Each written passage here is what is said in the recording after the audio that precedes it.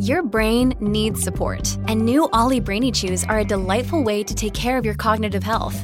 Made with scientifically backed ingredients like Thai ginger, L-theanine, and caffeine, Brainy Chews support healthy brain function and help you find your focus, stay chill, or get energized. Be kind to your mind and get these nootropic chews at ollie.com. That's OLLY.com. These statements have not been evaluated by the Food and Drug Administration. This product is not intended to diagnose, treat, cure, or prevent any disease.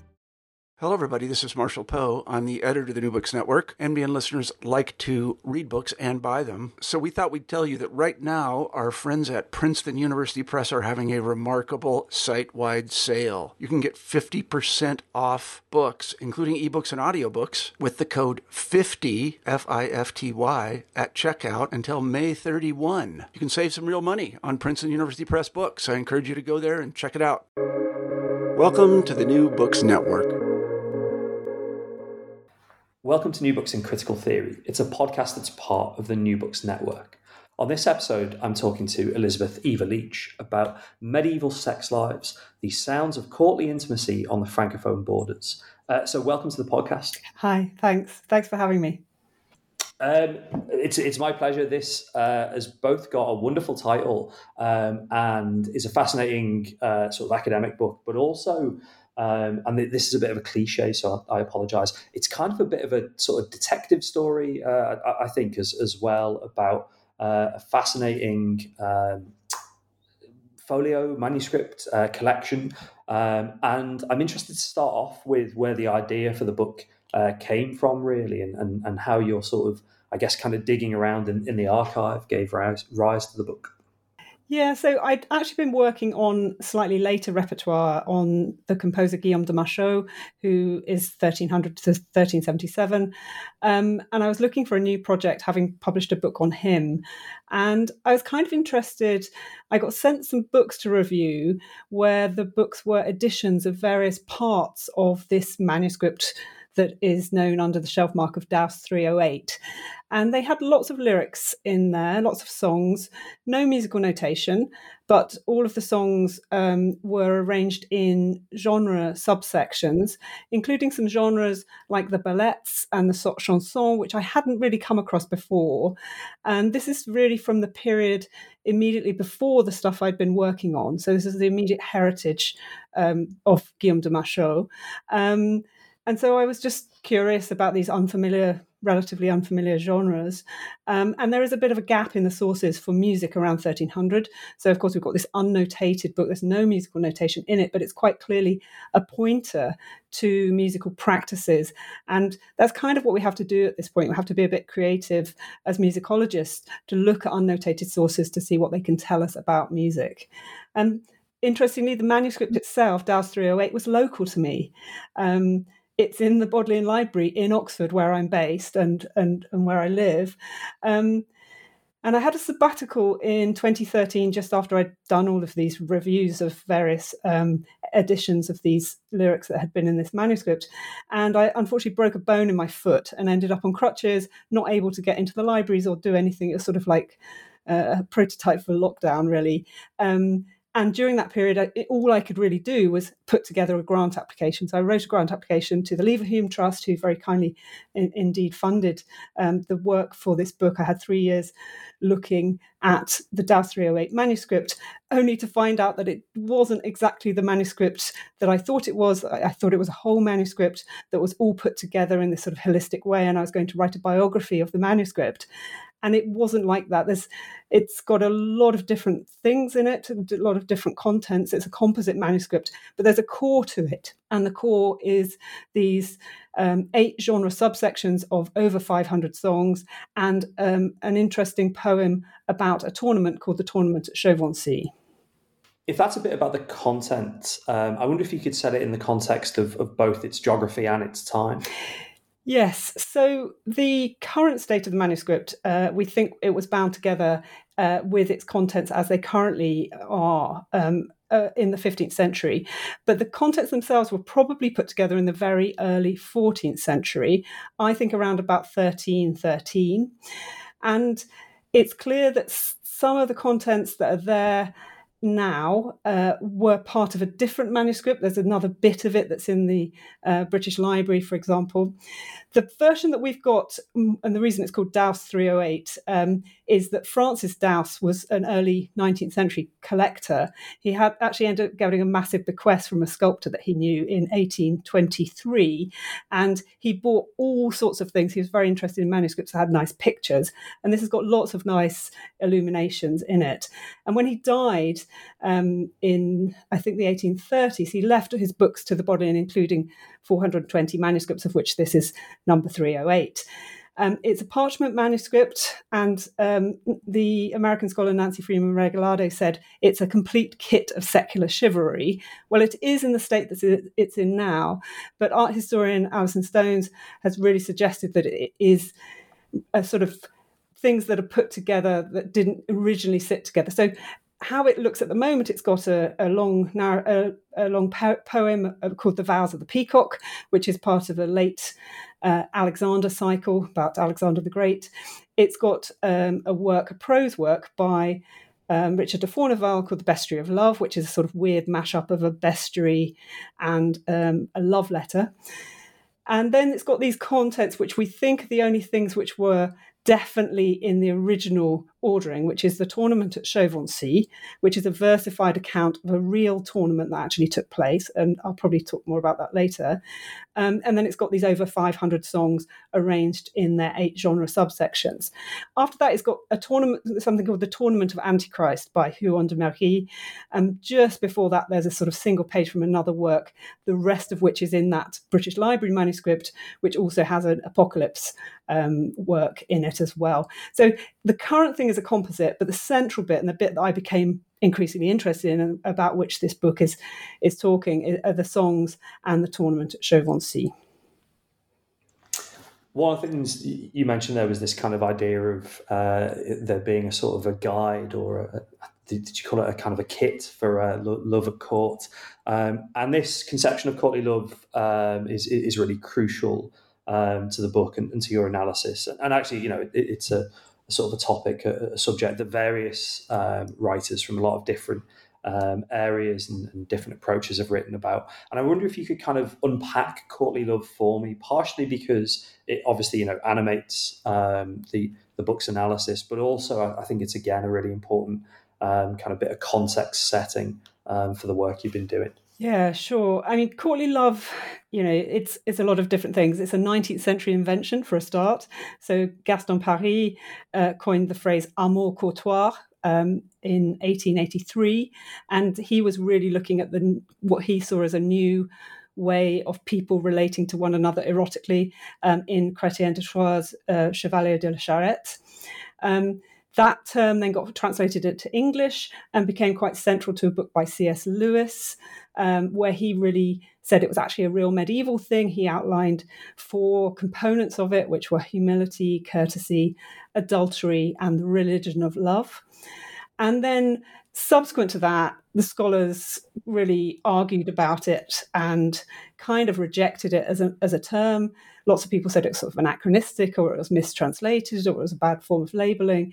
And particularly as scholarly fashions changed and people weren't really so interested in how these literary works related to real life or to historical episodes or events, essentially, as people were sort of really treating works in a more structuralist way, they sort of didn't like the sort of sociological framing of courtly love, and they sort of really tried to stop people using it. And so people would use a workaround like fin amour or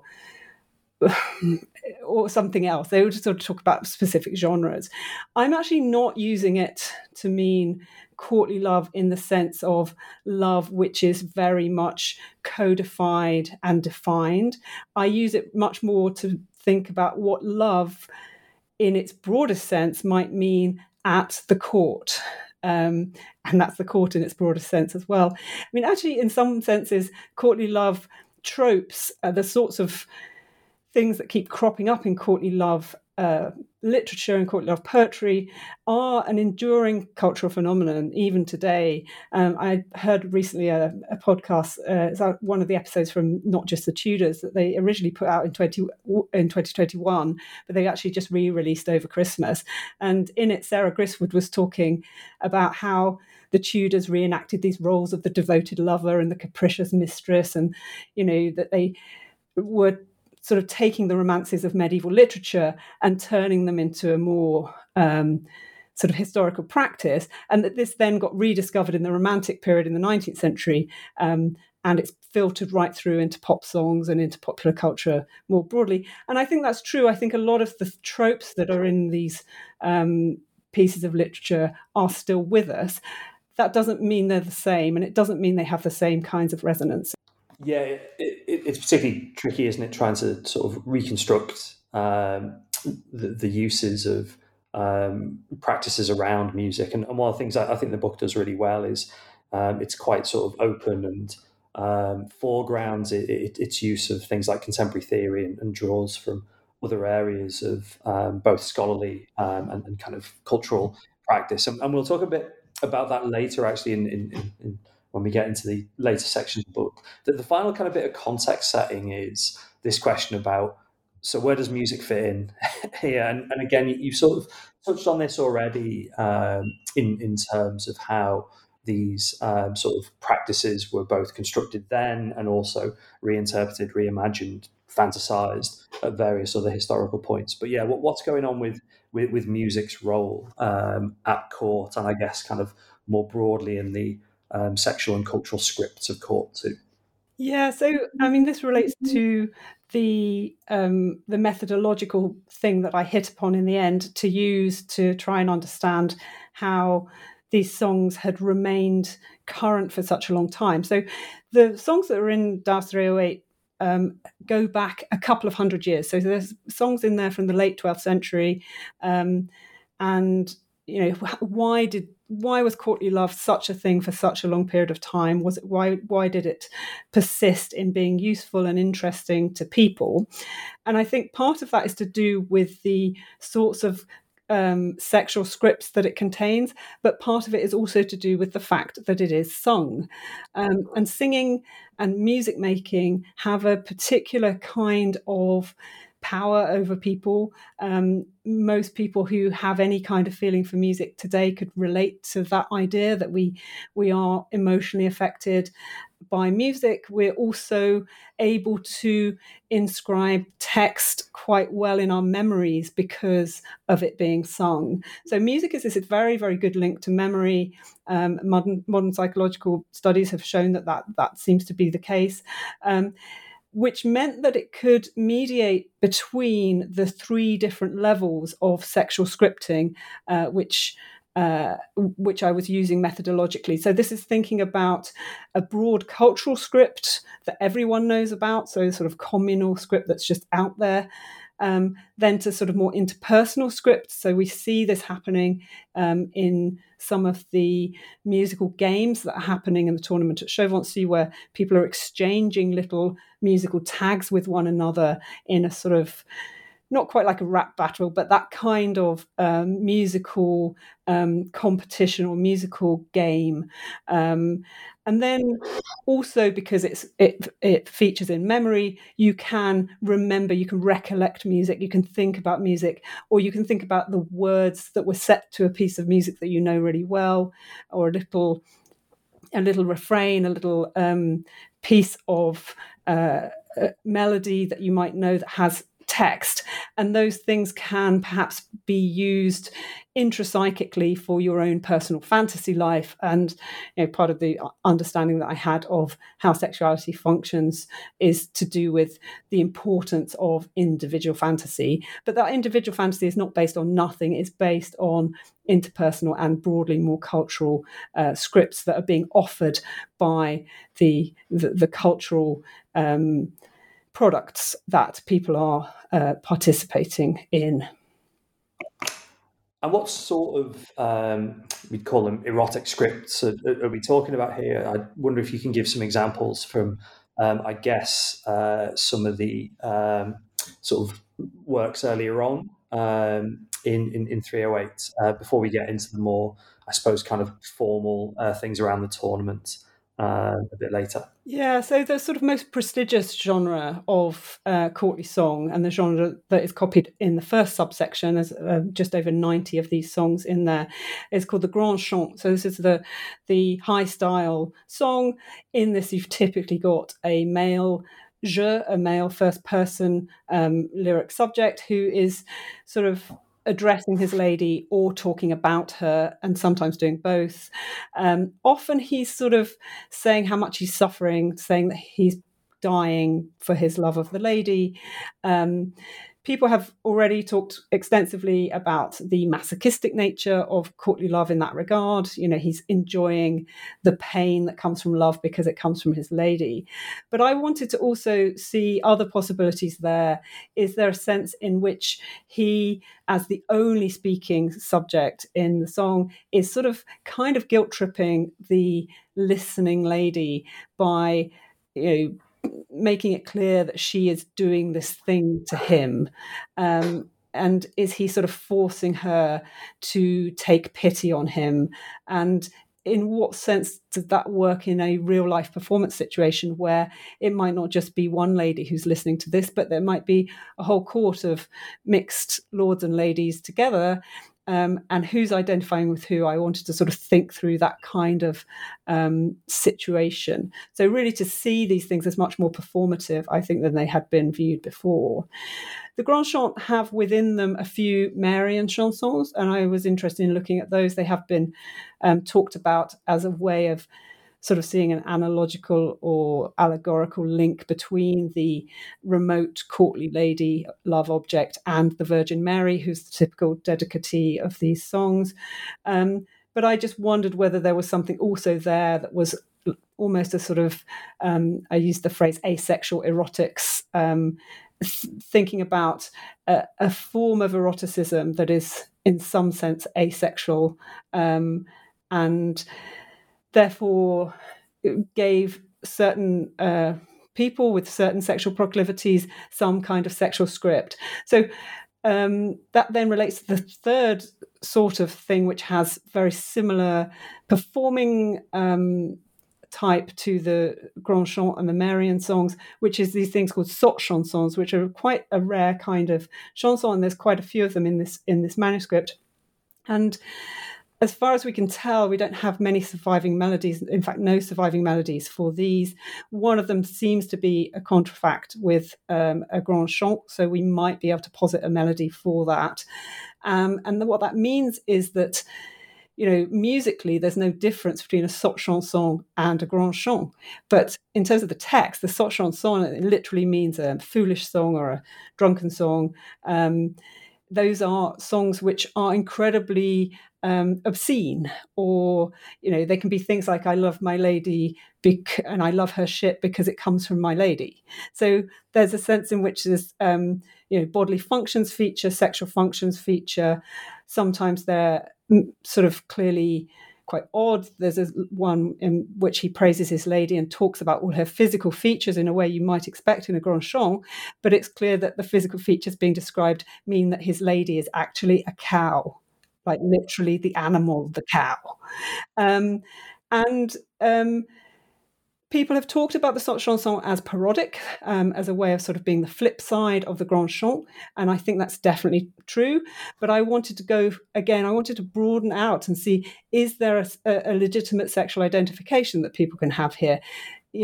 Are there in fact various well-attested paraphilias that are being explored here that certain people listening to these songs would have found genuinely enticing, arousing, fantasy material, not just funny, not just sending up the Grand Chant, but actually giving access to various kinds of what we might today see as minority sexual practices.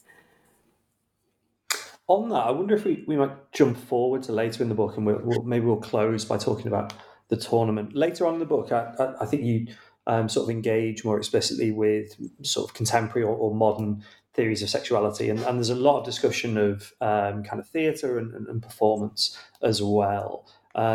And just thinking of sort of crystallizing this into a question you can actually answer, could you maybe introduce the music, the pastorelles that are in the later part of 308, but then perhaps kind of comment on how you're bringing in ideas about sexuality and ideas about performance too?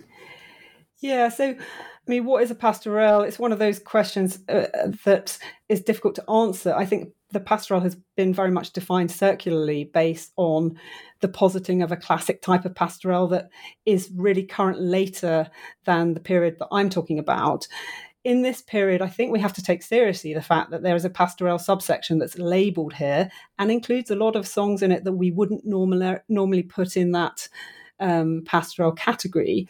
So the pastoral category that people can relate to and that is normally posited is essentially a knight is out on his way in the countryside. He encounters a shepherdess and ... He approaches her, propositions her. She might laugh at him, run away. She might say yes. She might say no. He might rape her. Her boyfriend, Robin, might appear from the bushes and clock the knight on the head with a club. There's all sorts of ways it can pan out. So there's a sort of general scene that is set up, and then the way it might play out is differs from pastorelle to pastorelle. So that's the classic type, and there's a sort of subtype in which the knight instead just watches voyeuristically peasants having fun, either in a larger group doing dancing and singing, or in a couple who are having an argument or otherwise engaged. But actually in Das 308, there are loads of other kinds of things in that pastorelle subsection that are also scenes of a kind. So there's one in which a nun and a monk get together. So the monk sort of comes along and rescues the nun from the nunnery and they run off together. There's various mother-daughter exchanges, and there are lots of these so-called mal mariée songs, the song of the ill-wed wife. So it's usually a wife lamenting the fact that, why does my husband beat me when all I'm doing is lying naked with my lover, and he's just an idiot, my husband, and I need to punish him by just going and seeing my lover, and I'm going to get naked with my lover because it will teach my husband not to beat me. So there's a lot of sort of difficult issues here. So there's lots of sexual violence, rape, domestic violence, but I wanted, and modern scholars have very much drawn on feminist theory for talking about these things, and there's some very good stuff there from feminist theorists who were really writing against some of the earlier scholarly approaches in the 19th century and the early 20th century, where people had found these pastorelles sort of fun and amusing and charming, when clearly they're sort of, in one sense, not at all charming. But there was just something in the tournament at Chauvency that gave me pause, where there is a pastorelle type dance that is done with a scene with a shepherd and a shepherdess, where it turns out that the person who is dancing the part of the shepherd is revealed to be, in fact, a noble woman. And so what you've got is two noble women playing at being shepherd and shepherdess, which I think then gives a number of different kinds of identifications and makes it seem much more clearly a fantasy possibility, and particularly a fantasy possibility for women. I'm not, of course, not excluding the interpretations that are already out there, but I just wanted to broaden out from those to think about the way that gender and role play, playing with gender, playing with the different roles, might be suggested by that particular scene of the Robadelle dance in the tournament at Chauvency, and that the inclusion of certain kinds of things in the pastoral subsection could show how that might be done. So one of the pieces that I talk about briefly is a song that's actually quite well known because it's been widely recorded by modern groups, which is a song called Pourquoi me bat mes maris? Why does my husband beat me? And it's normally seen as this mal mariée song, but I think it does also allow someone to stage persona in which it's possible to read the je, the speaking woman, as a sort of BDSM brat. So this sort of idea of a sub kind of asking for it in this bratish way. And I actually found there was quite a lot of interesting secondary literature, often from sociologists, but also from ethnographers, studying BDSM scenes and BDSM subcultures in various parts of the world. And that really was quite useful. Additional stuff that I found useful was stuff on theatre and stuff also on live action role playing. So anything really where people are doing a sort of scene and exploring that sort of actually quite that edge play or that edgy play between reality and play acting, but also play acting things which are on the edge of acceptability or even perhaps over that edge, as a way of sort of enjoying the frisson of power, of transgression, of power play, that kind of thing. The tournament several times, and there you give an example of one, I guess, kind of part of music within it. What's going on in terms of, and again, you've said a couple of times that, a real event, but also this is a kind of, I suppose, sort of literary construction within 308. I wonder if you could kind of introduce it, but also give a sense of why music matters, and I guess why it's the kind of centerpiece to the book too. Yeah, so I mean, this poem is really quite interesting. It is supposedly of a real event that happened in 1284 at a place called Chauvency-le-Château, which still exists. There's a really good translation of this, so if people are interested, you should look out the Nigel Bryant translation of the tournament at Chauvency, which was published in 2020 with Boydell and Brewer. It is, as well as the details of the tournament, there's a sort of opening frame in which the author meets a nobleman from Alsace in a forest and has this funny conversation with him because he's a German speaker who's trying to speak French. And it's actually the first depiction of a German speaking French that we have in French literature. And, he conjugates the verbs wrongly, he gets the wrong tenses, he gets the word order wrong. He does a lot of funny stuff in his French. So it's clearly quite a comic poem. And then we have people coming from all over. What he tells this Alsatian nobleman is that there's going to be a tournament and he should bring all his guys from Alsace over for this tournament. And indeed, they all arrive on the 1st of October at this castle at Chauvency. And there's a sort of Sunday evening, food and drink. And then Monday and Tuesday, they have a whole series of jousts. On Wednesday, there's a bit of a rest day because they need to plan the Thursday melee fight. So these are really the two types of tournament activity that we would have in this period. And this is on the borderlands between the French kingdoms and the empire. So this is sort of right in Lotharingia, in this sort of in the area around Metz. And so we've got people who are coming from the empire, we've got people who are coming from Flanders, we've got people who are coming from France, we've got people who are coming from sort of other small local things. It's a real sort of meeting point of these nobles. And supposedly all of these people are real people. They're not only named, but we get details of their heraldry, which are depicted in the miniatures. And they can all pretty much be identified. All the people who work on heraldry use this as one of the major sources of thinking about people's heraldry in this period. But unusually, music making and conversation are also described by the poem as well. And the poem itself is sort of very oral. A lot of it's direct speech. It's very sort of vocal.